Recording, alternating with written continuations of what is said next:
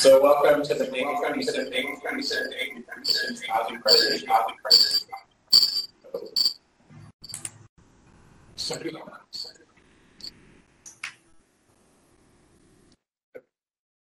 Okay, so welcome to the May 22nd meeting of the Housing, Recreation, and Transportation Committee.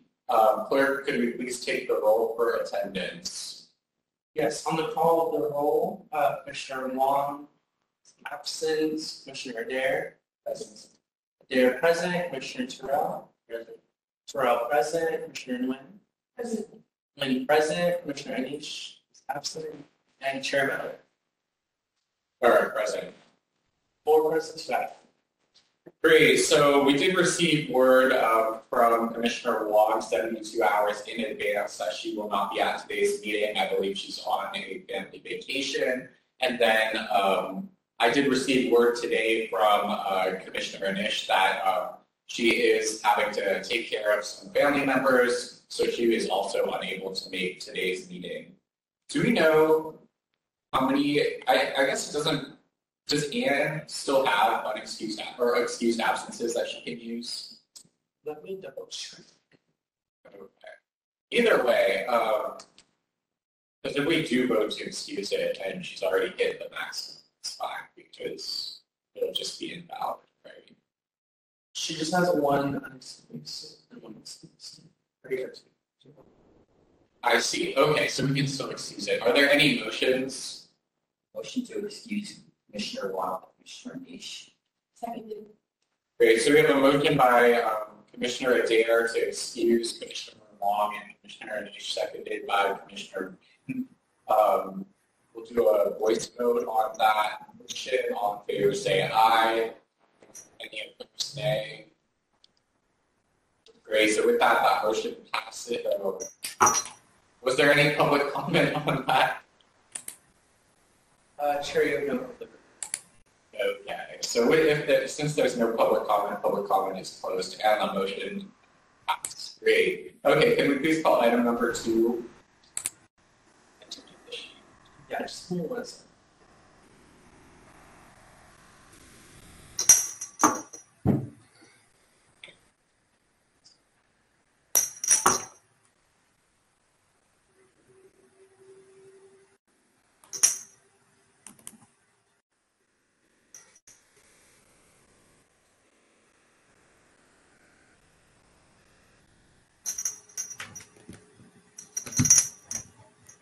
Also, can we remain on mute if we're to present? Thank you. All right, sorry about that. Item number 2 is communications. The minutes were reflected in the Commission's Housing, Recreation, and Transit Committee participated in this meeting in person with remote access. With remote access for public comment, the Commission recognizes that public access to city services is essential and invites public participation in the following ways. First, public comment will be available on each item's agenda. Comments or opportunities to speak during the public comment period are available via phone call by calling 415-655-0001, meeting ID 2483-388-9209, then pound and then pound again, or you can join us online via the WebEx system. When you're connected, you can hear meeting discussions, but you will be muted and then listening mode only. When your item of interest comes up, please dial *3 to be added to the speakers line if you've called in, or if you're joining us through WebEx, you may also raise your hand in the app. Alternatively, you may submit public comment in writing in the following ways. You can email them to the Youth Commission at youthcom@sfgov.org. If you submit public comment via email, it will be forwarded to the commissioners and will be included as part of the official file. You may also send your written comments via U.S. Postal Service to our office in St. Paul at 1 Dr. Carlson Mead Place, room 345, SM, California, at 94102, and share that to the Thank you for that. And our next item is the, could you please call item number 3? Yes, item number 3 is approval of the agenda. Perfect. So take a moment to look over today's agenda, and I'll take any motions. Motion to approve. Seconded. So a motion to approve today's agenda by Commissioner Nguyen, seconded by Commissioner Adair. Is there any public comment? Chair, you have no public. So seeing none, public comment is closed. Is there any discussion? Hearing none, all in favor, please say aye. Aye. Any opposed, say nay. So with that, the agenda for today is approved. And can we please call item number 4? Yes, item number 4 is approval of the minutes from the April 24th meeting. Perfect. So take a second to look over those minutes. I'll take a motion. Sorry.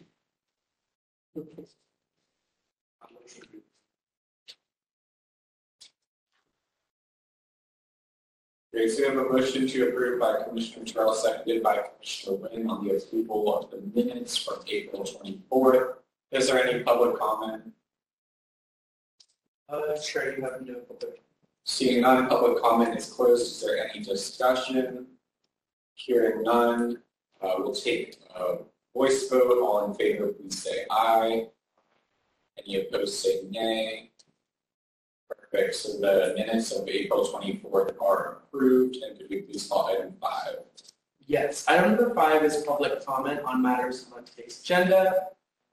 Under the jurisdiction of the Youth Commission's HRC committee, but not on today's agenda, members of the public who wish to provide public comment on this matter can either line up at the door. You can press star 3 now if you're on the call, or if you are joining us via WebEx, you can raise your hand. Your cue to begin your comments will be you can unmute it if you called in, or you'll hear 2 beeps if you join the meeting via WebEx. And sure, you have the comment. Great. So with that, we'll close public comment. And can we please call item number 6? Yes, item number 6 is presentations, with our first presentation on youth and stay homelessness with HSH, and the second presentation on care enforcement with XLSPA. Great. So I'd like to welcome the Department of Homelessness and Supportive Housing. Thank you guys so much for being here today. Did you want to introduce yourselves quickly? I'd like to, hi, my name is Brenda. I'm a sheer from member of legislative aid. And good evening, my name is Dylan Schneider. I'm the manager of legislative affairs at HSH. I'm use she, her pronouns, and thank you all for inviting us.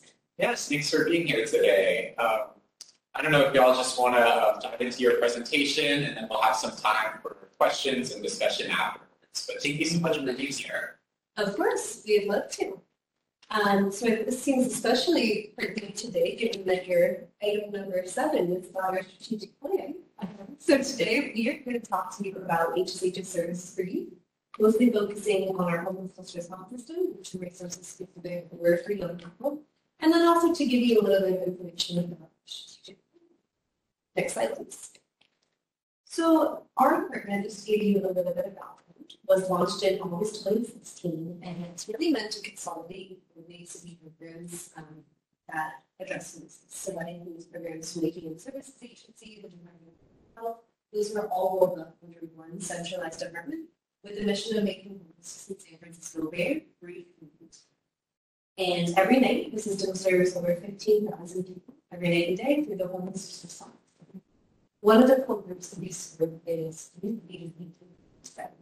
and this group is sometimes called TAG, or transitional age. And there are some uncomplicated but luckily this number is quite small. We have many children, so we don't think there must be distinct some issue. Next slide, please.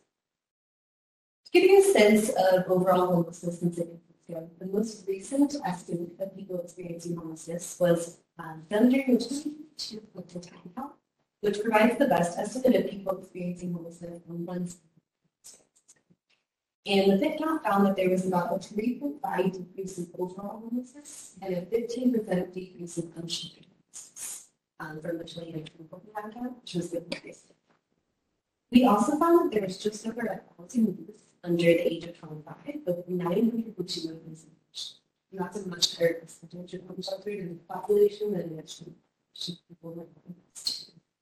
Of note, 86 and 38% were LGBTQ+, which is also a much higher percentage of adults in the population. And you can see there's actually a pretty significant in youth homelessness since 2017, with about 1,300 people in 2017 down to about 1,070.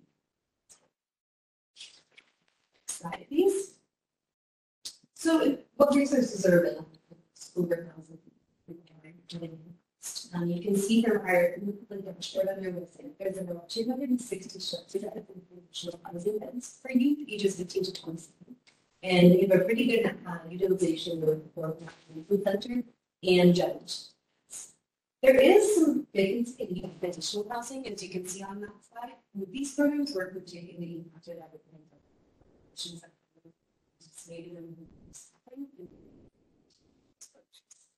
and we've seen occupancy in the circles grow over the last few months, down to over 7%, where we see you continue to be necessary. One thing I'd like to flag here is that this shelter includes 75 beds at the Environmental Rehabilitation Center, which is fine. One of the centers is really focused on serving adults in the lower remain during performance. That's partners for physicians and have a little bit. Next slide, please. There were some questions from this group about some of the specific areas in the programs. They wanted to get some of those in these slides. One of the things that HSH has been trying to do over the last couple of years in particular is opening new semi and so drawing on the lessons of the shelter we found that a lot of people were interested in accepting shelters if they were able to go into a private location where they have a home donor and space. One of the questions we got from the commissioners was, why do people live these services? And one of the things that we just tried to do is try to offer more services to people so that they want more. One of those things we really heard is which is very important. We also opened a safe parking site in the future. Another question from the commissioners was what about being this is a place where people can stay in their RVs or their vehicles and services. And it's a really important intervention since, again, a lot of people who are living in their RVs may technically review services. They're not interested in much more interesting. Additionally, we reopened a lot of events closed during the pandemic, including the innovation centers. Most of and that was included changing the innovation centers to be a center that's focused on serving humans. And then finally, in terms of how to meet access and service, we are also being some initiatives of self-employed programs. Right now, the world is still really to access shelter to put themselves on the story essentially. And this summer, there's going to be a much more streamlined program for So switching gears to housing, by the numbers, we have more than 300 units of site-based supported housing, meaning that it's a building with so hopefully has some units. And then we also have staff that were recently and they can use it in a private. Of those, we have about 175 emergency housing vouchers, which is like a federal section voucher. There's also about 50 scattered site supported housing units, which is a local voucher, and then about 400 and about 3,000 refers to a limited subsidy that times out employment and eventually moving to So far this fiscal year, every month we've been placing about 100 youth, so people who get at least 24. And I don't have the data just for youth, but all households placed into housing over the fiscal year. About half of the households give them shelter or transitional housing, and then about a third came from shelter. Next, please. One of the exciting things that me and Dylan's team on the legislative side and many other people focused on in the last couple of years is leveraging state and federal dollars to acquire buildings for COVID-19. And two of those sites that we've acquired, the two housing sites that opened in 2022 are pictured on the slide as the top two buildings here. It is the property at 5630 Mission Street, Michigan, and then the property at 3061 16th Street, those are about 70 screening. So that's good. And we are also currently proposing to acquire a site at 1174 Colson Street, which is a beautiful because you can see on the line. It is in construction of 2 years, and we're applying for a seat. The proposed acquisition is going to be heard from the board in June or July, and we would absolutely love to get some support and information. Any of you are interested in coming to check out all the time. Dylan and I will send around some information about it. Consider that request and see if anyone would be interested in showing up or calling in. Next slide, please. In terms of how you can access these shelter housing resources, the access ability is where we can go to next. There's multiple locations across the city. You can get much more information about hours, and of note, there are a few of these organizations that are really focused on serving that LGBT compliance community. So, the center, near Boston, you can also get services through the MSF, and then we'll eventually be able to cycle into the adult system on that basis to use. Additionally, there's some help available through that self-emergency vigilance system for people who are housing secure. And then unemployment employees have 2 key pieces of services that can be very house or to wrap it up, I want to talk to you a little bit about the way of the apron, which is just interesting.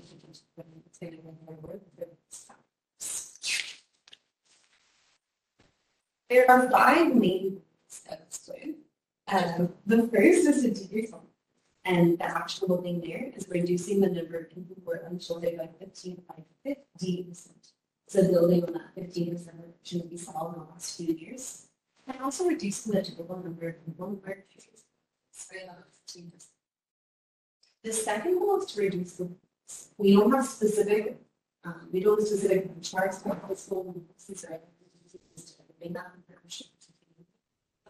all the goal is to demonstrate really measurable reductions in racial equities as well as equities, both in the households of the programs that the city administers and in the population.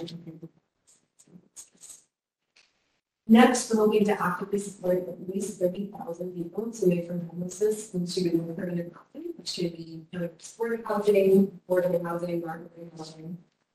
And we are trying to ensure that 80% of people who face homelessness, so who do go to that permanent housing, do not use. And then to stop the place, we are moving to expand our prevention services to at least 18,000 services. So to achieve those goals, there's a lot to be done in the homelessness response system and beyond the replacement practice. We're looking to scale up the system, but we're also looking at some strategic actions. So advancing racial equity and homelessness, strengthening our response for shelter homelessness, increasing success, preventing, and enhancing system with. And I think that one description area really speaks to some of the questions that we got from the commissioner in this presentation about systems for movement and policy. So this last bullet here in system reforms includes nonprofit accountability, so tightening up our program of fiscal monitoring to make sure that we're leveraging our data and taking a look at outcomes to make sure that our performing to be supporting. And then in addition, we're also working to support different vendors in general that works in the justice responses to it. It's really essential that they are a diverse set of nonprofit providers from different communities of different sizes, from different strengths and space. And we are hoping to see that investments from the budget in the nonprofit community, which is the core issue for that. And then finally, I know we also got some questions about homelessness prevention in the fall. I'm happy to talk about what's this. In terms of what those resources are going to look like, as you can see, to meet those, we estimate that we're going to need an additional 4,300 slots for prevention We're going to need over 1,000 admissions beds, and we're going to need about 3,200. Very ambitious, but we are looking forward to getting some of the things that to get excited. That is all of our Bill and I are both here to get into Great, thank you so much. Yeah, we really appreciate taking the time to present and the responses to the questions we already sent. And now I want to open it up to any commissioners who have questions for HSH based on the presentation. I have this isn't reading the presentation, but how do people find out about this resources? I know if they go to the navigation center, they can obviously refer to different things, but generally, guys ensure that the informations can actually. Yeah, I think that there's a few things. One is just making consistency and information in all of the traditional ways that we can do that. So get the website, things from bars, the artists. That's really important to keep a lot of the people who need to know what hours of Jane are and they can know information on. And so I think that's kind of what purpose for HSH that's going to be talking about communication in the last couple of years, just to have the capacity to keep everything. After that, we're longer. So many different people distribute. We also try to get them out to merchants and community groups so that they can put them in. So for example,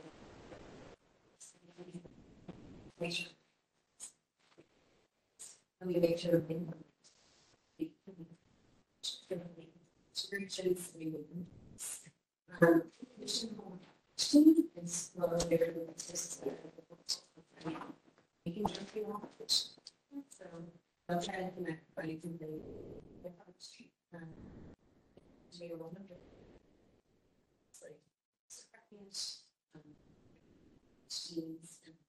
to make sure they know what the systems are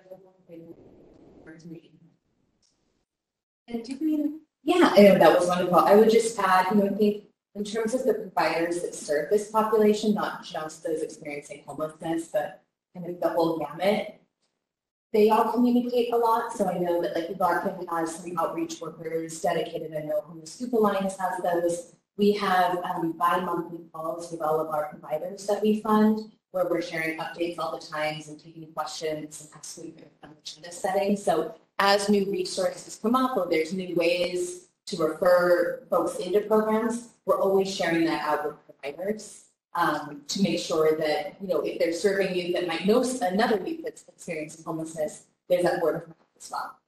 And then in addition to everything Brent said, we also work really closely with 311 and 211 to make sure that if folks are coming into the city and calling those public resource lines, they have the latest and greatest information, or can direct them to an access point, HSH, from the homeless foundation to get there. But if you all have additional ideas on how we can get resources out, we would love to hear that. So we're always, I know we try to do a lot and it's never quick, right? We're never going to reach.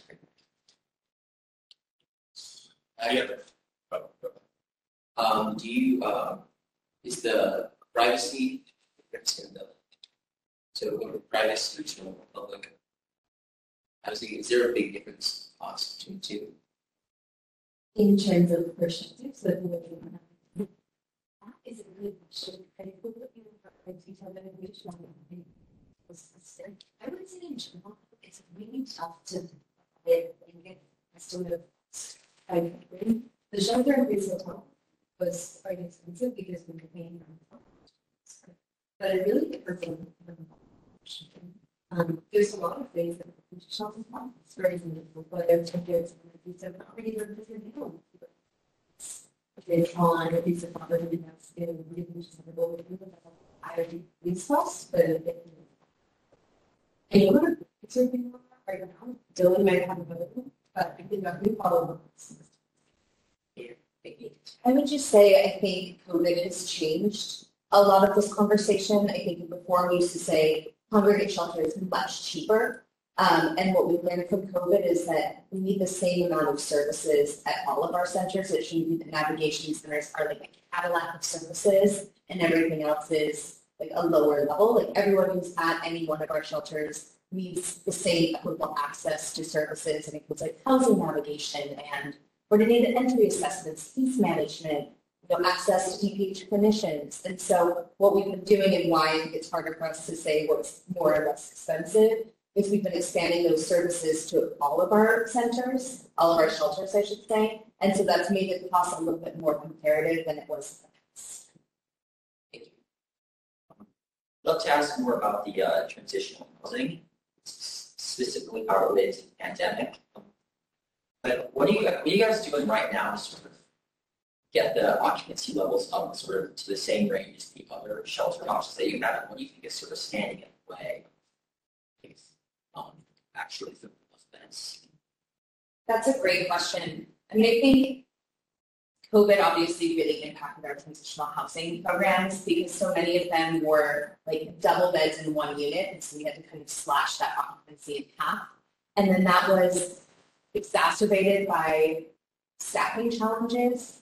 Larkin runs the majority of our transitional housing youth, and they had a really hard time getting their staffing levels up to be able to support those programs while doing everything else that we were doing during the pandemic. And so our staff has been working really closely hand in hand with them and other transitional housing providers to really make sure that we have appropriate staffing, that we're tracking and monitoring, and that we're kind of folding transitional housing fully under our shelter portfolio, that I think will give it more attention from our staff than it's had. It kind of has existed in both places, housing and shelter, since the beginning of the department. And so I think by kind of folding it into shelter, it'll have more attention from shelter staff that are used to having conversations about occupancy and vacancies on a shelter, right? That's in flux more than housing because folks are turning over and moving to more permanent places. So, I mean, we've already seen occupancy jump quite a bit in transitional housing over the last few months. And I would expect we'll see it, back up in the 80, 90 percentile like our other shelter programs. And it's, sorry, I keep not turning to this way. I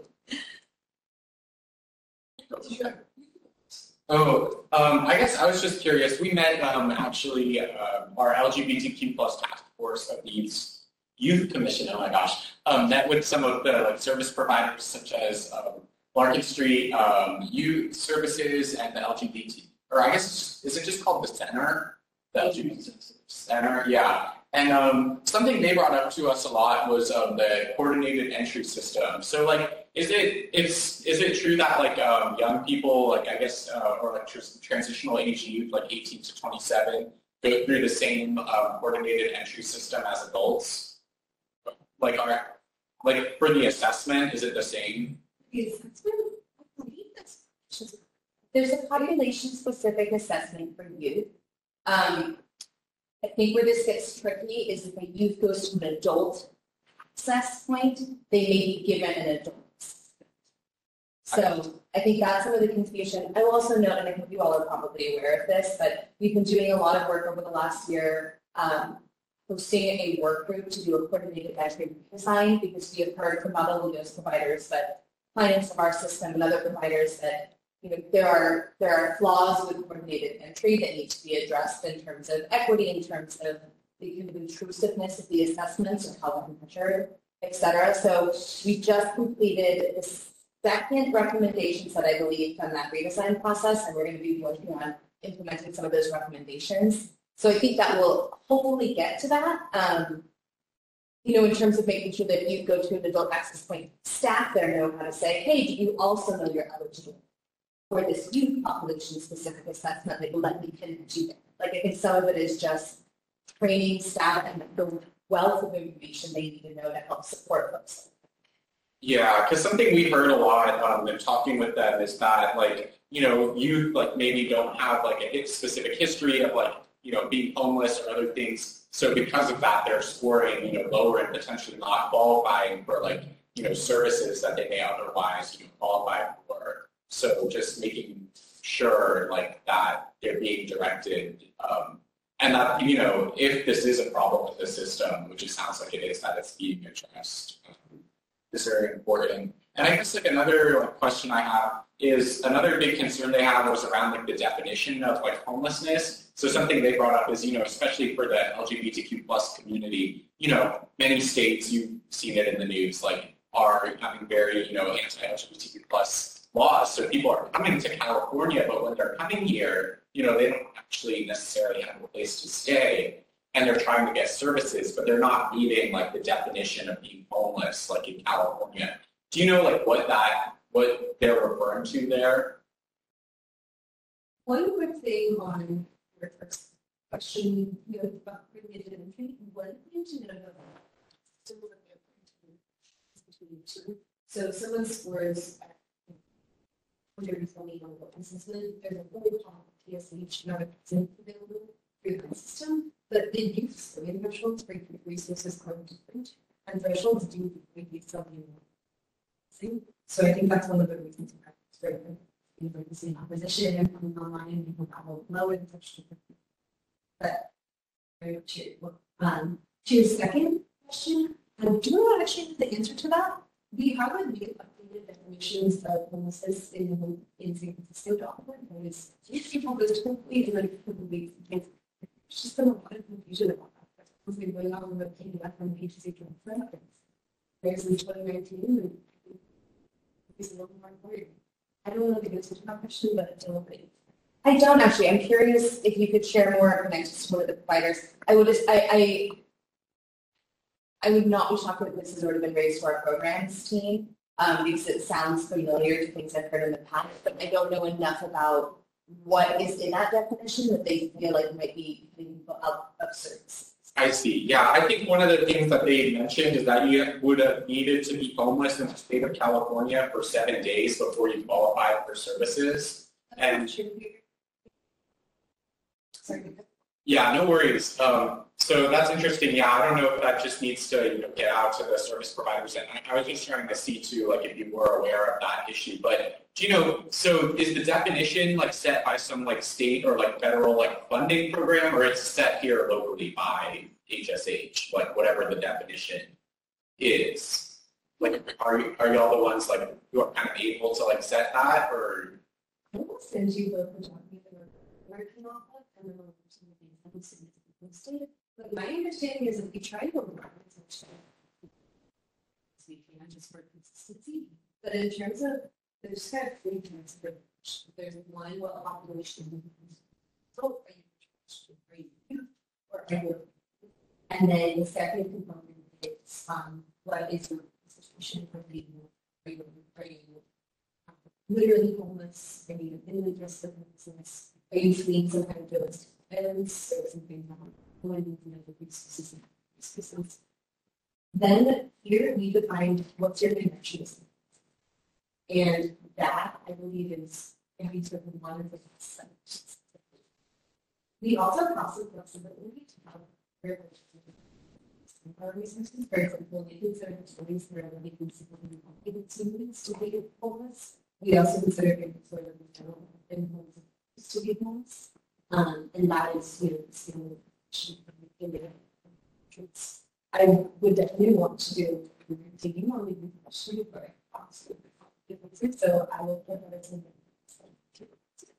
I see, but just like based on that, you would have had to, spend a night, like, at least, maybe it's not, on the street homeless, but, like in escrow, in a vehicle, in a friend's house, whatever, before you would qualify for service. Yes. Okay. Interesting. And I guess maybe my next question is, you talked a little bit about like prevention just now and also in your like presentation, but I'm curious, like what specifically like do you provide? Is it like support, like paying people's, like rent or like mortgage, or like what does that look like? Like if somebody is not, homeless yet, but maybe they lost their job, they're on the brink of becoming homeless. What are the prevention services? Definitely. So there's two big buckets of service in that category to prevent people from experiencing homelessness in the first place, or rapidly exit them if they want to.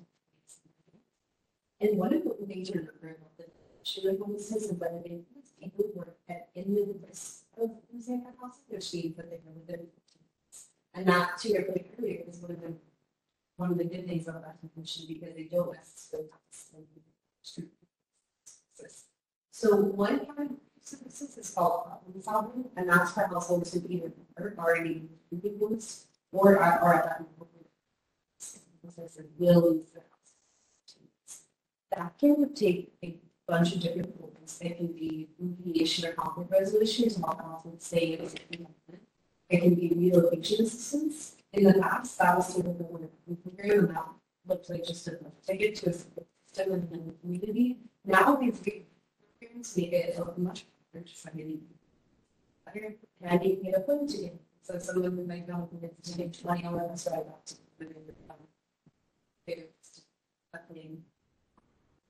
and the providers work to make sure that to receive there's also flexible financial assistance available with that program, which can be anything that's realistically related to the income. So you need to go through funds or getting a pension and staying from the state of living. So that's that we kind of thing. And that also.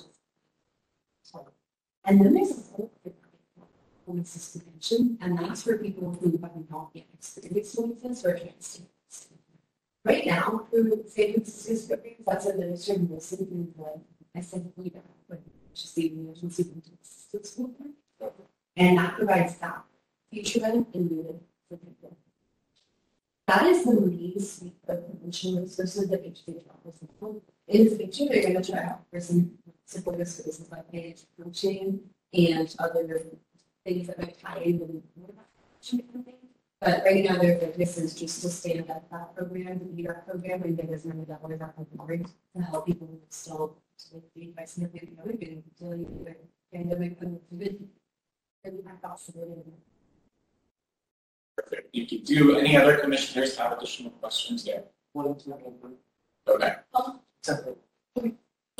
My question was more general, just like in terms of like actually like contextualizing all these numbers. I'm curious, like, do you think that the reason why there's like still a lot of homelessness in scale is, well, I know that like HSH obviously like isn't responsible for everything, but do you think like in order to like do all of the work that you guys want to do, I know you mentioned that like you're like kind of never done, but do you think that's like in terms of like, do you think that's because like people don't know about your services, or like do you think it's because like people like aren't accessing your services, or is it because you guys like aren't receiving enough funding from the city? Because I'm just wondering like what's like the intended like scale of impact, and like why do you think you're not reaching that impact? Like what are the reasons why you guys can't carry out the thing that you guys can carry out? That's a good question and a very big question. I think I'll give you a chance.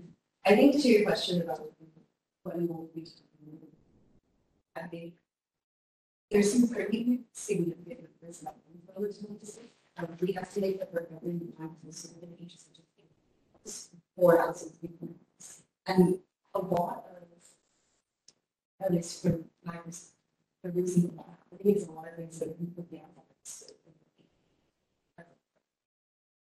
decades of inequitable housing policies that incredibly high cost of just so from a bigger perspective, I think that it's harder to imagine a room where someone will just stops with simply being resources. And that's one of the things that I'm saying is really trying to stop in terms of the 3 days we work together.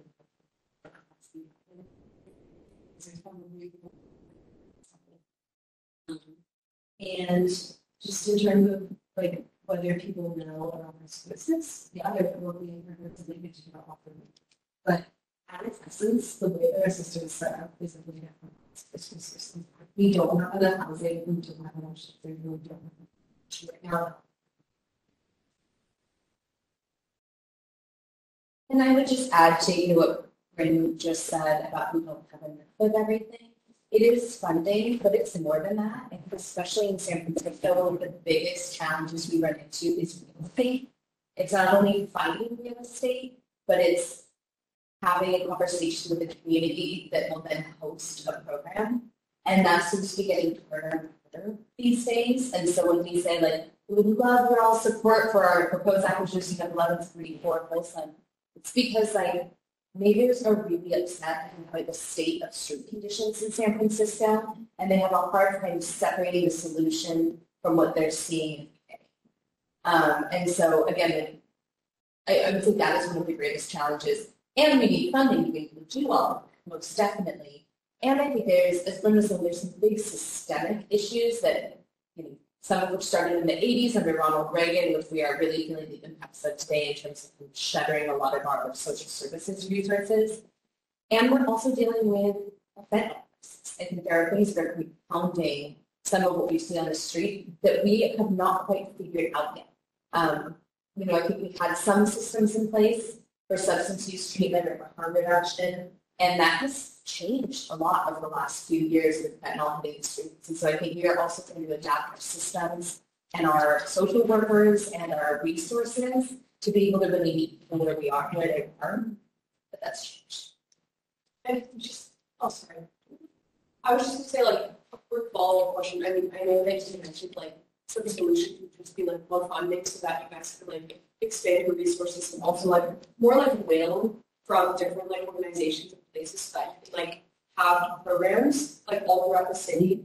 But what do you guys think it will take from the city? Like, it's funding, it's, like, political will, but, like, what do you guys think is, like, the biggest thing? This city? From management agencies has also just been economic and growing. It is to spend. I'm sure Dylan speaks to, but a lot of things that in our programs is because the middle can't hire enough people and retain staff with low paying jobs and things currently to run successful programs and to scale up at the speed of the over the last few years, we've had a pretty unprecedented we've provided into 3,000 since the planning. Huge expansion in shelter. There's been all the changes, closing down COVID response shelters and staying open ones, and it's been a huge expansion. And there's been things. And I think overall at HSH, even though we have staff with a couple hundred staff, we don't have to in the good way and people thinking this is going. And the nonprofits, it's the same. You probably all heard in the news just in general, and never being costs. It's hard to get workers and connections going. And I think we're really seeing that kind of stuff. Dylan might have some advanced solutions to that. I would just find that as real meaningful, but makes it not how can we actually should Yeah. Yeah.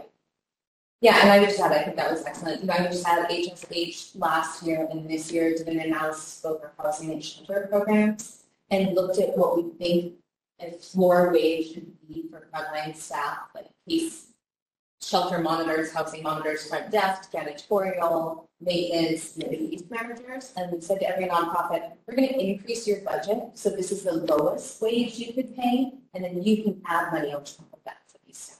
Because we want to make sure that people have a livable wage and that it's desirable to work with these nonprofits because we cannot be successful if staff both in our department and those that we and our nonprofit partners don't have enough staff. And I think it has been successful, and we have seen and we are seeing that kind of roll out and get more staffing in. And I think it's kind of a larger question for the city on when we're looking at the services that are really the most critical and serve our most vulnerable populations. Like, how are we as a city, not just the government, channeling funds into that and really. That makes sense. Thank you, guys. Thank you.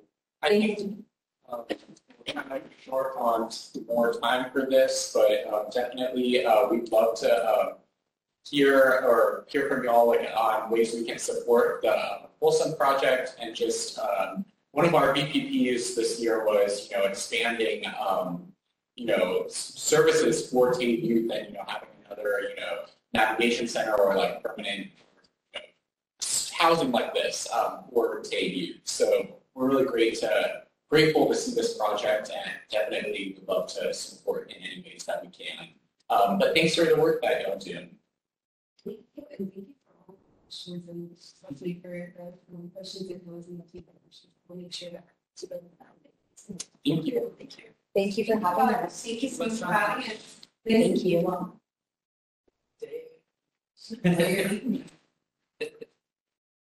Perfect. So next up is for presentations is item 6B, hearing from the San Francisco Municipal Transportation Agency, SFMTA's fare enforcement program.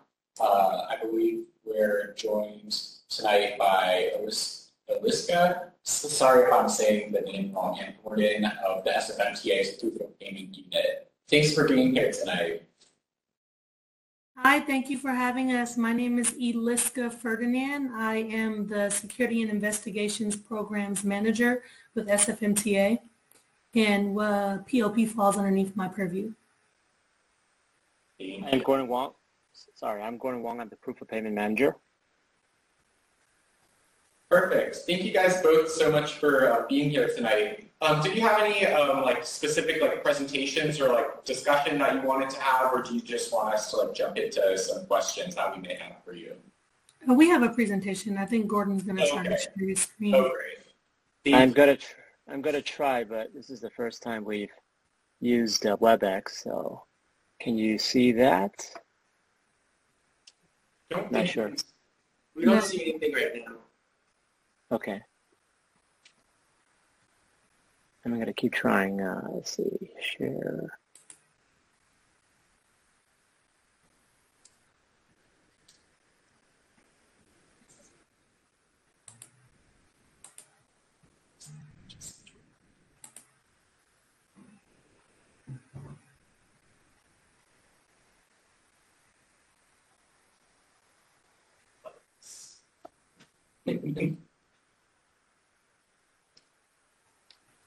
I think I got it. We can see it. You can see it? Okay, great. Yes. All right. Okay. So we've already introduced ourselves, so we're going to go to slide number 2. I think there's something right over the... Hold on one second. Okay. So as far as security and investigations here at SFMTA, our entire section actually consists of 4 moving parts. And the first would be our video surveillance unit, which records and stores all video footage for SFMTA vehicles, subway stations, facilities for use in investigations and legal action. Once again, our proof of payment department, which ensures fair compliance on all SFMTA vehicles, subway stations, and bus stops. And also our MTAP program, which provides community-based staff to minimize juvenile disturbance on SFMTA routes, vehicles, and bus stops. And lastly, we also have our contracted security company, which is currently Allied Security. So within the proof of payment program, we conduct fare inspection for fare compliance on SFMTA vehicles, bus stops, rails, platforms, and subway stations. Transit fare inspectors are responsible for checking fares on the transit system as well as providing customer service and assistance to transit riders. The department also supports special events like the San Francisco Giants and Golden State Warrior games. Fare inspectors' presence in the Muni system help deter fare evasion and security-related incidents. And currently, we operate underneath 2 shifts right now, which are Monday through Friday, from 6:30 a.m. to 3 p.m., which will be our first shift. And then our midday shift is from 12 p.m. to 8:30. In terms of proof of payment in our overall department, SFMTA launched the Fare Compliance Program, which was redesigned and implemented in December 1st, 2020. The redesign of the fare compliance approach complement our comprehensive fare programs. And the ultimate goal for this was to shift from a fare enforcement model to a compliance model, which allowed us to serve the public's needs by educating our riders on various fare programs which they may qualify.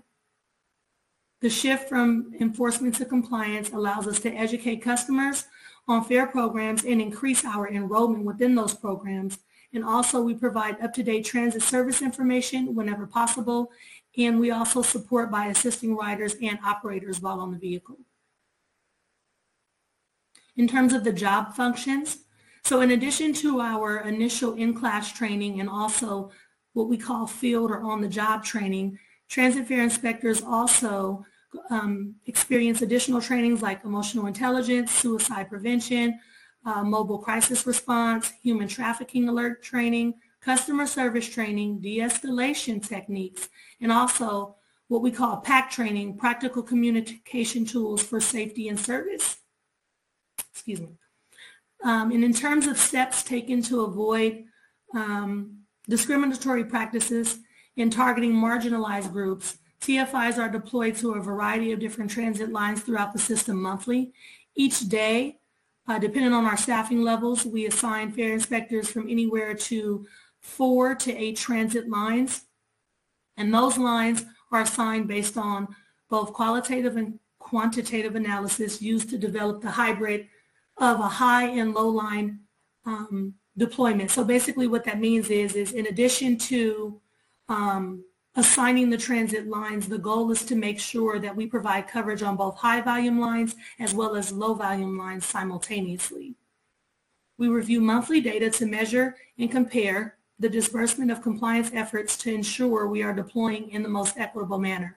So a long time ago, years past, the deployment was set up a little bit differently, but ever since our redesign, we've really put in our best effort to make sure that we spread our coverage as evenly as possible by doing a variety of different lines, and like I said, both high and low lines all in the same day, so that it doesn't appear as though we're trying to focus solely on lines that have the higher foot traffic that typically do in fact have more higher fare evasion rates, but the goal is to make sure that we're seeing on as many lines as possible. So the spreading of coverage, you could go past it. The spreading of coverage ultimately just allows us to provide our services in a more equitable way. So as of right now, we still operate underneath the FEW Muni for All Youth program, and that consists of anyone 18 years and younger. Available to all 18 years and younger, regardless of household income level and residency. No application or proof of payment clipper card is required to ride Muni vehicles, with the exception of the cable cars. And this program is possible as a result of as a result of Mayor Breed's budget proposal for fiscal year 2022, which included a $2 million fund for the program for 12 months. The program launched on August 15th, 2021 initially, in conjunction with the start to the 2021 through 2022 school year, and continues to operate right now through June 30th, 2024. Current Free Muni for Youth program participants no longer need to carry their clipper cards with a pass or tap when boarding the vehicles, with the exception of the cable car service. Proof of payment is not required for youth who appear to be 18 years or younger. Youth 16 and above are encouraged to carry student ID or other forms of ID for age verification. Muni fares for regular service will also be waived for students enrolled in the San Francisco Unified School District English Learners and Special Education Service Program through the age of 22. Current Free Muni for Youth participants can continue to use their clipper cards for free fares on the cable car, or request a new cable car pass, which is also available in San Francisco for youth ages 5 through 18, regardless of household income. And youth 4 and younger, they ride free. So that, for the most part, sums up the presentation that we have, that goes over just the overall makeup of our program and how we typically go about conducting fare compliance. I know that you all initially referred to it as fare enforcement, but that's something that we definitely want to shift away from in terms of that terminology, and we use fare compliance for the reasons that we mentioned, because that shift really allowed room and opportunity to be able to spread as much knowledge as possible about the different fare programs that riders may be eligible for, number one, and also the goal is to make sure that, people are in compliance. Now, don't get me wrong, if a person is found to not be in compliance and they're unable to provide proof of payment upon inspection, then I guess that's when you would suggest that the fair enforcement piece will come in play, but ultimately the goal is to make sure that riders maintain in compliance. So with that said, we'd like to open it up to any questions that you all may have. Thank you. Just want to start. Yeah, I'm happy to start. I'm just wondering a little bit more about the actual process, fair compliance, and how it intersects with free Muni for Youth. When officers are like on buses and checking people's payment, is it just solely like a parent space whether they think that there's a chance that their rider might be 18 years or younger, and what do they do if they are confident the person is 18 or younger but the person claims to be what do they do if they're confident that the rider is above the age of 18 but they claim to not be, and how does that work if there's no like age requirement? You want to take that, Gordon, or would you like me to respond? I can. Sorry, your question, you're coming in and out, so I can't really hear what you're asking. I think I heard him. I'll take it then. Okay. I believe, just so I can paraphrase, I believe what you're asking is if a person is on board a Muni vehicle, is the process that we approach them and try to verify whether or not they are 18 years of age and younger? Is that the first part of the question? That was part of it. I was just wondering how that works because you don't get age if you're 18 or under. Okay, your mic is going a bit in and out, but if I'm hearing you correctly, then yes, when we board a Muni vehicle and we recognize that in the midst of fair inspection, if a person doesn't have, typically what happens is when we board a vehicle and the announcement is made for riders to be able to show that they're in compliance. Typically what happens is people immediately begin to show their Clipper cards and they're tagged with the HCR3 machine, and it's immediately confirmed that they've paid their fare. In the event that we encounter a youth, more often than not, they will either immediately disclose that they're a youth, and depending on the setup, for example, typically if a person appears to be very youthful, like you said, based off of appearance for the most part, if they appear to be in elementary school or something of that nature, then when they make that statement, then fair enough, they're a part of the free Muni for Youth program. However, it is sometimes difficult to be able to determine whether or not a person is a youth. So this is why in the slide that we went over, it states per our Muni website that we do encourage people 16 years and older to carry some form of an ID to be able to verify that they do in fact qualify for the program. Now, in the event that someone does not have that, then the conversation will continue, and more often than not, they're more than willing to explain to us, well, not explain, but for example, disclose their date of birth. And once they do that, then we move forward. So the goal is to just make sure that riders are in compliance. And if you qualify under the free Muni for Youth program, then we're absolutely excited about that because the conversation ends there.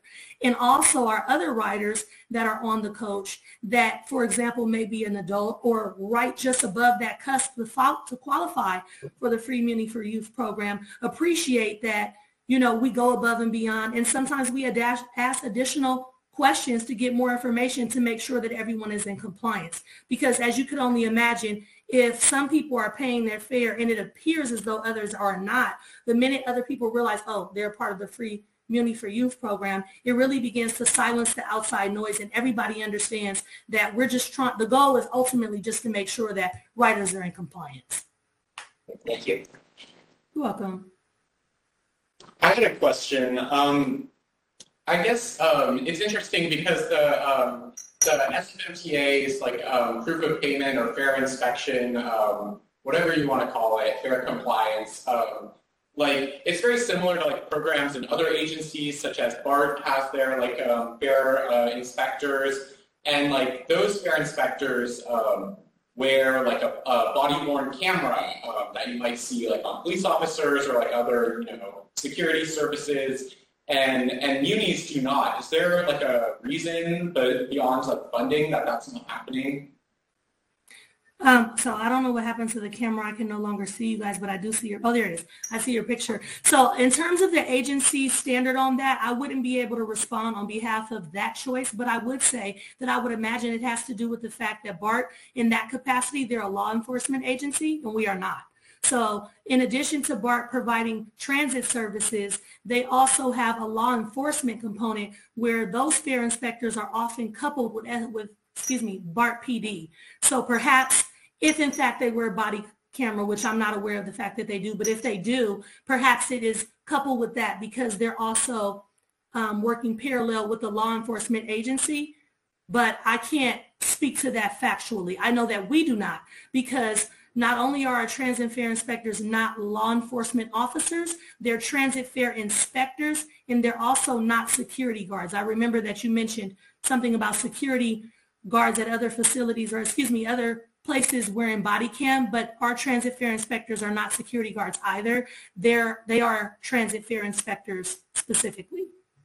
But it could be helpful to have them still wear body cameras regardless, whether or not they are law enforcement or security, just so, if there was any, question in regards to their, conduct, that it could be, investigated if they have a body-worn camera, whereas if there is no camera, it's just a he said, she said situation.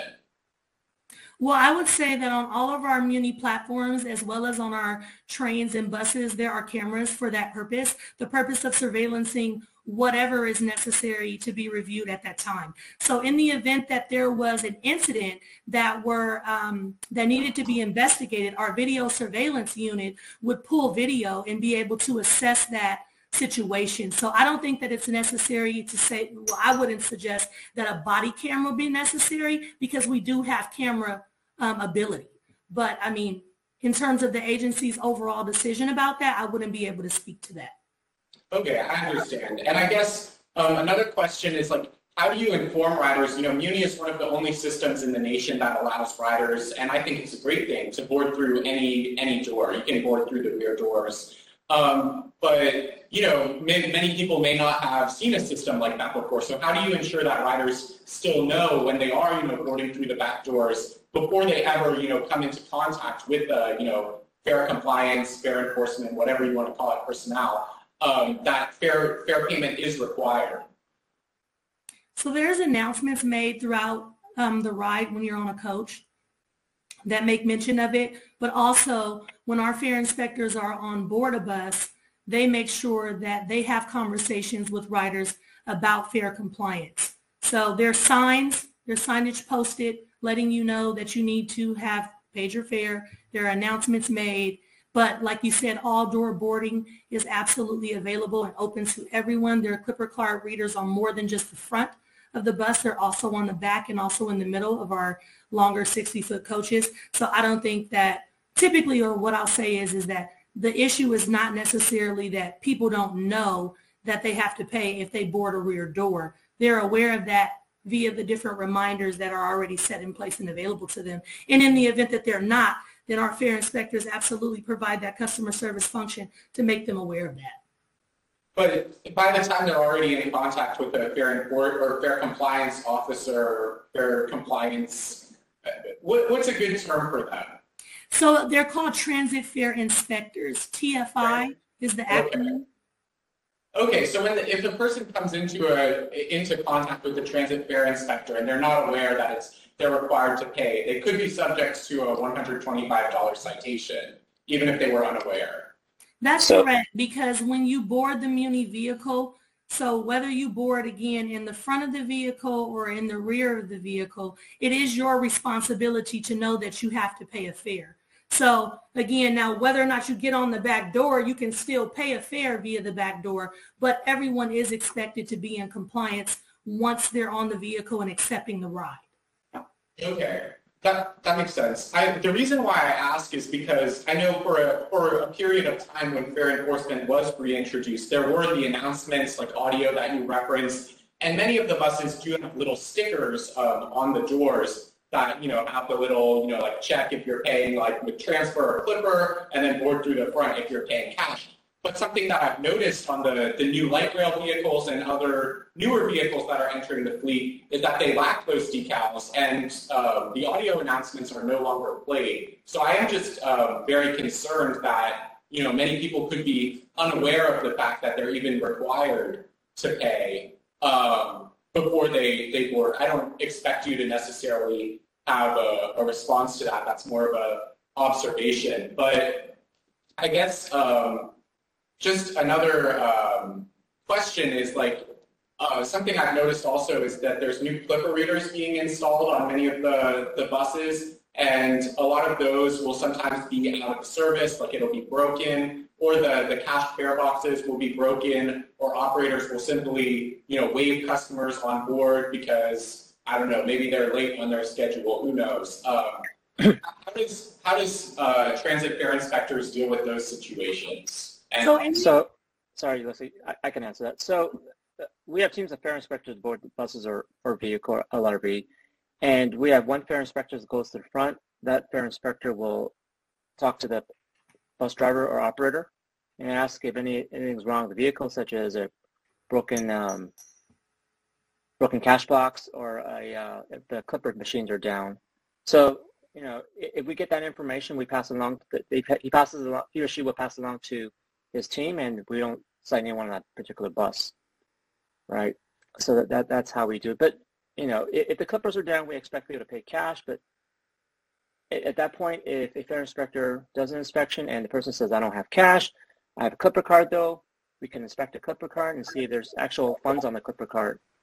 And at that point, the fare inspector will have to make a decision either to cite the individual or not, based on the reasoning. So just because you don't have fare doesn't mean it's an automatic ticket. There are extenuating circumstances sometimes why someone doesn't have a ticket, or if they're, like, for example, if they're new to San Francisco or they're tourists from another country, they might not be familiar with the Muni system or how fare operates in San Francisco. So they do get a warning, or they're encouraged to go to the fare box if they haven't paid.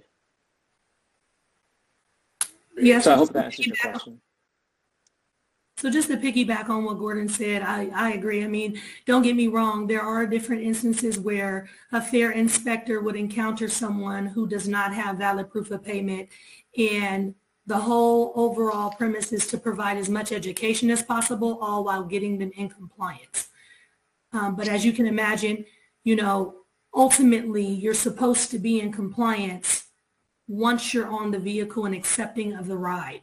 Or, for example, if you're in a Muni paid area where you don't enter, for example, from the outside, or if you entered on a train where you could have paid. So there's a lot of different circumstances that could lead to a more in-depth conversation with the transit fare inspector.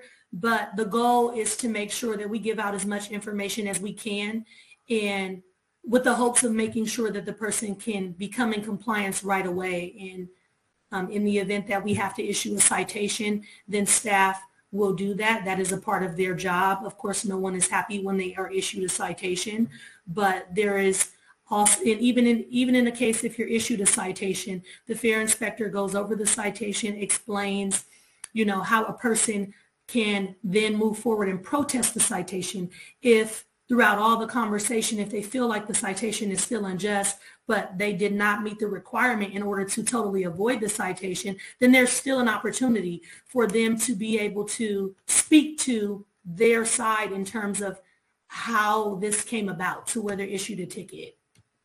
Yeah, I recognize a lot of what you're saying today, and I think that, it's great that that's the procedure on paper. When I've, observed, fare compliance, transit fare inspectors in action, I think, sometimes that does occur, and that's great. And other times, the citation is not explained to the person, or the person, doesn't, speak English, and they don't understand the reason that they're being cited, or various, or the fare inspector, transit fare inspectors don't have the little, like cards that explain, the different, like discount programs that they can enroll in. So I think it's very great what you talk about in theory, but I'm just curious how you ensure that actually happens in reality. And I think one of the ways would be with, body-worn cameras, but I don't know. I'm just curious, how do you ensure that that's actually all of this, redesigned, fair compliance is actually the reality in the field?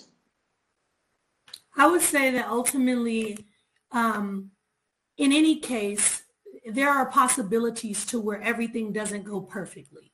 However, our fair inspectors are absolutely invested in making sure that they do the job the proper way. And I think that, as you explained, there may be a time, or there may be times where a person does not, one of the fair inspectors, for example, they may not speak the language of the person that is unfortunately receiving the citation, but they do that the best that they can with the tools that they have to be able to explain to them what number they can call by referencing the back of the citation to be able to get those translated services. Now, don't get me wrong, that is very difficult to do, but I do know that the ultimate effort is to make sure that a person doesn't just walk away completely confused. That's not the goal. The goal is to try and go above and beyond to give the information so that the person knows what to do next. It is not always easy, and it is not always done perfectly, but they do their best within the circumstances that they're in the moment. So when you say, how do we ensure that that's always happening? In all honesty, I wouldn't be able to tell you that we can ensure that it is always happening, but I will tell you that with our recurring trainings, our in-house conversations and briefings and meetings, we make it a point to go over the processes, and we have full engagement from our fair inspectors that are out there actually doing the work.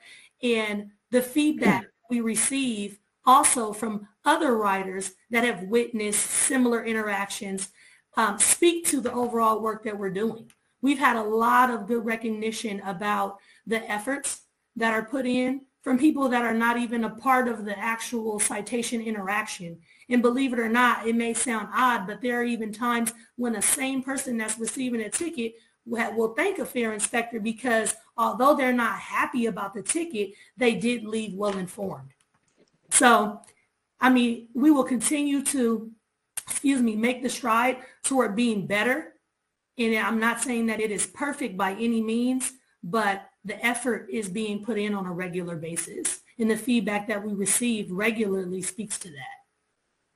Thank you. And did you have a question, Commissioner? Yeah, I mean, just like bouncing off some of Hayden's questions, I was just wondering, I know that like SFMT fair enforcement is like very different from like SFPD, but it's like similar in the case that like you have to like approach individuals. Also, like, let me know if you can't hear me, but you have to like approach individuals, and I know that there could be like a lot of situations where people are like very upset or like angry and they won't like respond calmly even when the fair enforcement officer is like trying their best. But I'm just wondering, like, are fair enforcement officers like trained in de-escalation and like in the type of communication that you guys were talking about? Because like I know that like each individual person may have like their own goals when working with people. So I'm just wondering, like, is there like something that's like tying all of you guys together when it comes to like your goals for how you want to like approach the situations calmly?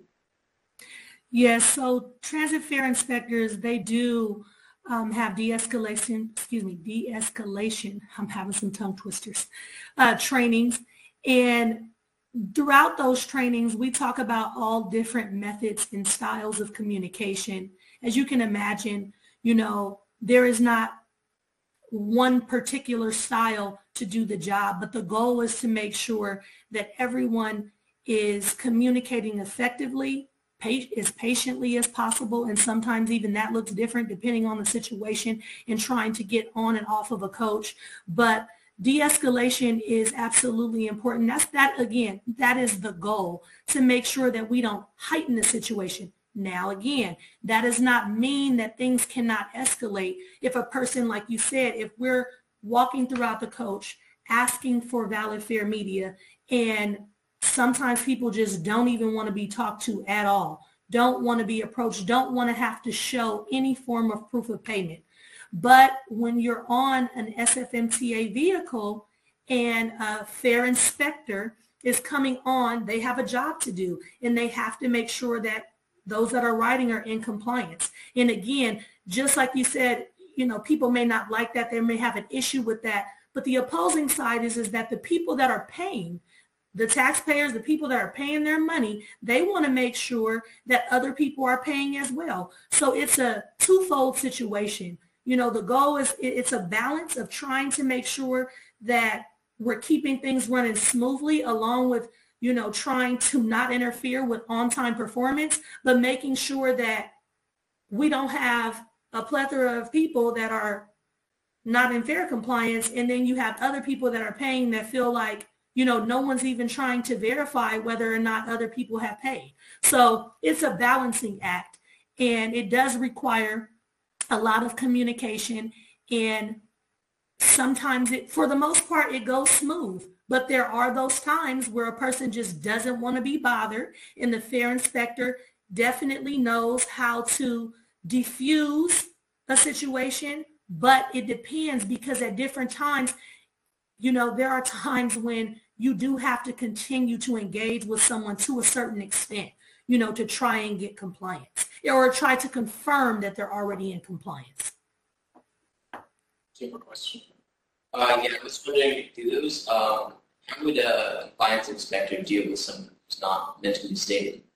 Like, I've noticed QRMS, going down the red lane, there's not many ways to deal with someone that's not capable of understanding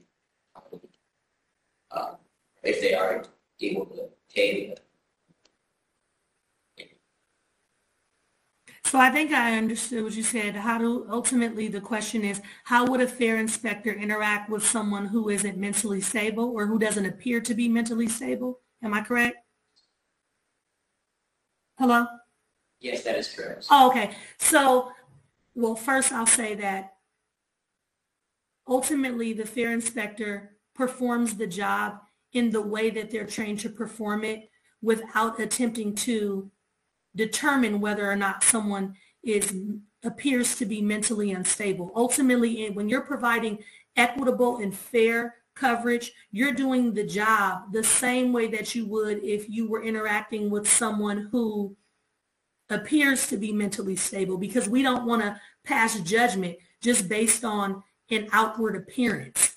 But as you can imagine, ultimately, when you have people that have been working out with the public, especially in our San Francisco area, that have encountered all walks of life, the goal is to try to keep things as calm as possible. So there are times where if you interact with someone, and I mean, it is just getting completely out of hand, then you have to, like in any other situation, know when to retreat, you know, and know when to say when, because you're not going to, at that point, come to any resolve. But those things are, again, hard to judge, but fair inspectors, in the midst of their training, we go over all of these different things. Well, not me per se, but for example, whomever is facilitating the training, with their tips and tools on how to handle situations like this, all of those things are a part of the training. But again, in full transparency, I'll say that the job, it is a hard job. You know, it truly is. And it may to some look easy, but the job is really a hard job. And I'll say that just to be a little bit more transparent and give you a piece about me. You know, although I am the programs manager now, I was actually a fair inspector in the past. You know, in the past, my background, I started off as a transit operator. I then moved on to the Transit Fair Inspector program, or the Proof of Payment program, and was a fair inspector. I was a fair inspector supervisor. So I say this coming from a place of having actually done the job and experienced all of these different elements of it. And the honest truth is that the goal is to take all of the training that's laid out for you and really know how to use your best judgment in trying to apply the different techniques and tools that you're given, you know, throughout these different trainings. But it is no easy task, and we will not always get it right. But the goal is to try and minimize negative interactions and really show up and be of a customer service response, and really be there to actually help people. And again, that's a little bit of my personal spiel, but that's just coming from someone who has done these different jobs literally at length. So I feel like I could just share that with you and speak to that authentically. Yeah, definitely. Thank you. Thank you. And just one last question. We really appreciate you being here today. But I'm just curious, so like what is the legal authority that, since you did mention earlier that proof of payment is not, or transit fare inspectors are not law enforcement personnel, like do they actually have the legal authority to detain or ID somebody in order to issue a citation? Like if a person were to see a fare inspector that approaches them and they were to walk away from that inspector, is there any recourse? Is there any what's like the legality of that? So Gordon, I'll let you speak to the overall qualifications in terms of their ability to issue citations. Sure. The Director of Transportation authorized fare inspectors to issue violations of the San Francisco Transportation Code as in fare enforcement and passenger misconduct. Now, as for your question regarding what happens when someone walks away from a fare inspector, yes, it is our policy that our fare inspectors do not detain people physically. In the state of California, if someone was to commit an infraction in front of you, in your presence, you can detain that person to write a citation or whatever you need to do. It's the same process as a parking ticket or a jaywalking citation. You don't go to jail for that. It's just a fine. That's all it is. So I hope that answers your question. Okay, thank you. Mm-hmm. Is there any last questions from commissioners? Otherwise, if not, we really thank you both for being here tonight and answering all of our questions. It was really helpful to learn more about the transit fare inspector program and fare compliance, especially as it relates to young people and Free Muni for All Youth. So we really appreciate your time tonight, and thank you both. Thank you. And I just would like to say in closing, I understand some of the terminology that you all reference, but, I ask that you help us echo that, our staff members are transit fare inspectors. They are not officers. They are not, again, because as you all can imagine, the tonality of certain terms can immediately shift the form of an interaction. And the reason I'm making focus in highlighting that is because the goal is to make sure that people identify us more in alignment with what it is that we actually do. So I just ask that, you all help us also in spreading that when we talk about fare compliance. And again, I know fare enforcement is an older term that people are familiar with, but it's still, to me, and again, this is my own Eliska Ferdinand opinion, coming from someone that has done the job, when you use those different terms, it just, again, it makes an appearance of a much stronger and just hardcore interaction that that's not necessarily the image that we want to give out. We really want people to understand that a fare inspector can really be a resource and really be a service support person for anybody that's throughout our transit system that may not just have a question about fare compliance, but just in general. They are very knowledgeable, and I don't think that a lot of people really get to experience that piece because a lot of the interactions are very short-lived and very brief. It's about getting on, not disrupting transit service, and allowing people to, prove that they're in compliance and get off. But our fare inspectors do a lot of great work that people don't get to see. Things that are just, I wish people got to see more of, because it really would help with the idea of what the overall real mission is. And the mission is service, just to provide good service. Don't get me wrong, there is a difficult job element that is primary, but it's more than that. And I just hope that the takeaway is that nobody wants to be the one to always have to issue out the penalty. It comes with the job, but our fare inspectors do all that they can to show that they offer more than that. So, Well, thank you so much. Yeah, I don't know. I would just say I think like some, and I guess there's always concerns about media and PR. But I know I read a Chronicle article about this earlier this year, and they did reach out to the SFMTA, and I believe they asked to perhaps ride along with fair enforcement or fair compliance inspectors, and it was declined by the SFMTA. So I think maybe it's not inviting the news media, but maybe it's having some of the SFMTA communications people come out with the fair inspectors and make a little video or blog post or something about it to really show that to the public, because I agree with you. I think there is a lot of different views out there in the public, and if you really are looking to change that, I think that could be a good method of doing that. But really appreciate your time tonight again, and thank you. It's really interesting, especially to hear from you with like your personal experience out there. So we really do appreciate that. thank you guys. Thank you. Thank you. Bye-bye.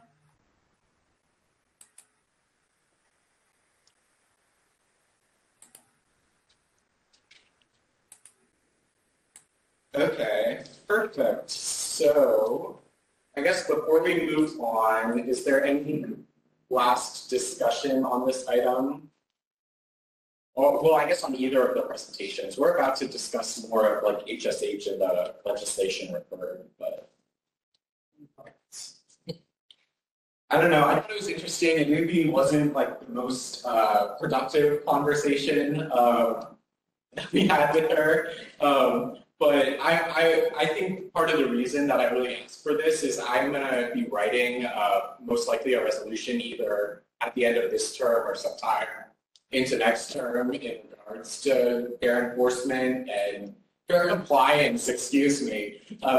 And just because, even with the Free Muni for All Youth program, this is just still an issue that really impacts a lot of people, transitional age youth and others who just don't qualify, or even if they are youth and they, payment isn't required, they have to come into contact with people, fair inspectors. So I think it was at least insightful, and now we can say we did our outreach and heard from them whatever it is that they had to say.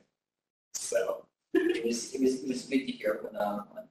And to hear from someone who has been a fair inspector.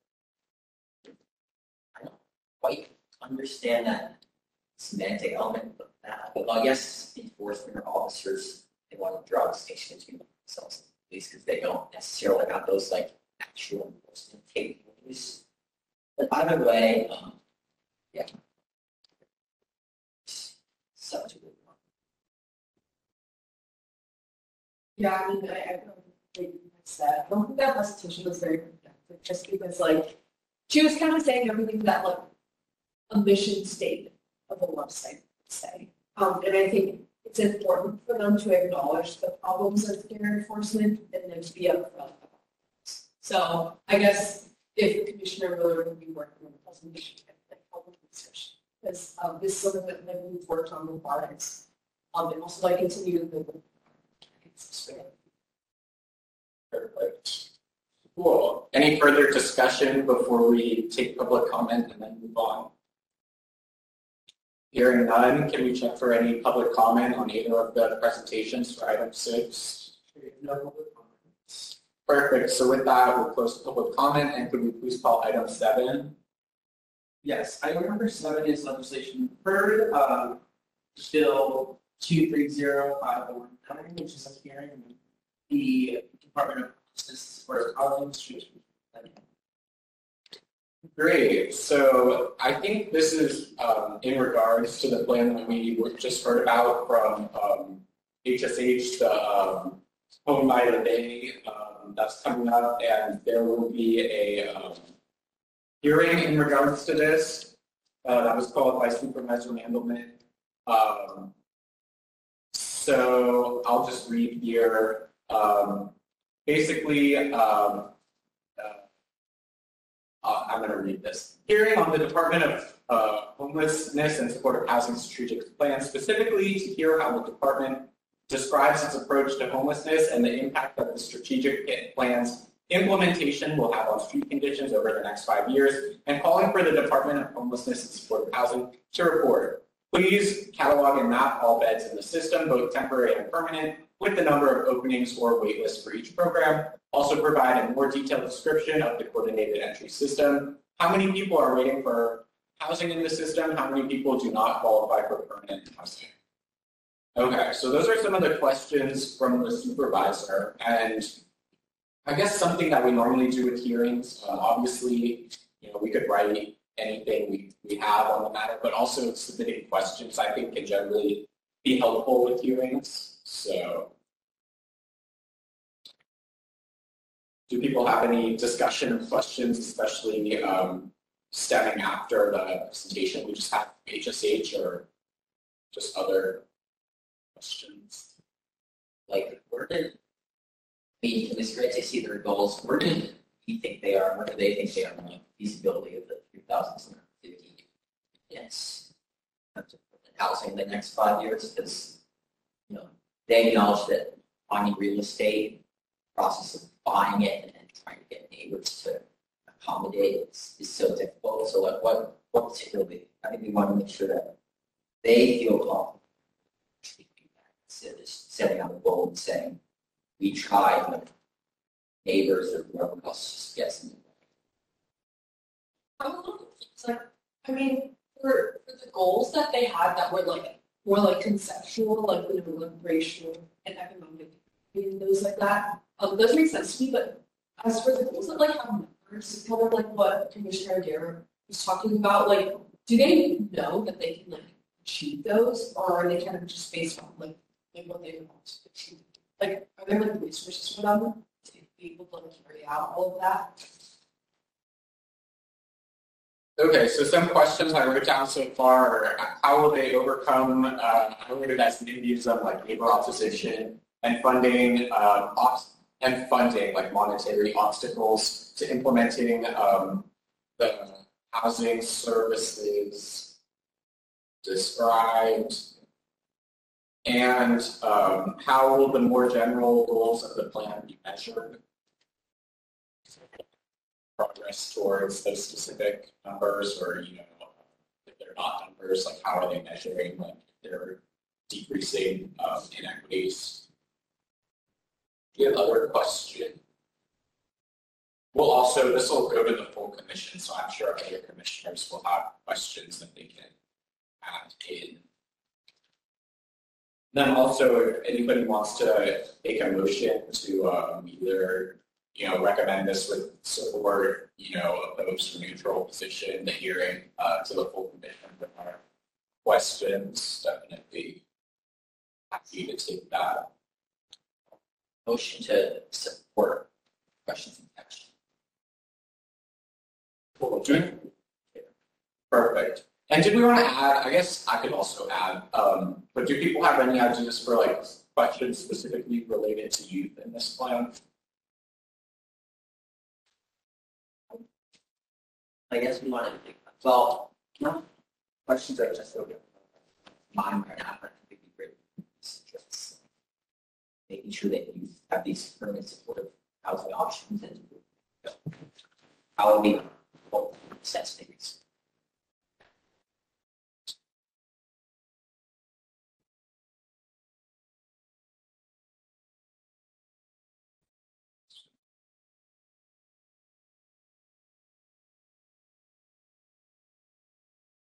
Yeah, actually, I mean, looking at the plan right now, it's like more general to homelessness in the Bay. But there's nothing specific that like targets to end homelessness. So I'm just wondering if there's like a specific aspect of their plan.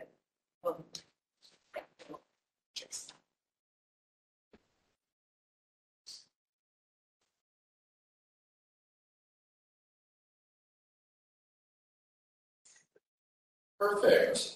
Were there any other questions or comments we wanted to add? And of course, you'll have time to think before the full commission to add anything else. Hearing none, is there any public comment on the motion? The motion was to support the hearing, or with our questions and template questions? Great. Is there any public comment on this? No public comment. Hearing none, public comment is closed. Is there any further discussion amongst commissioners?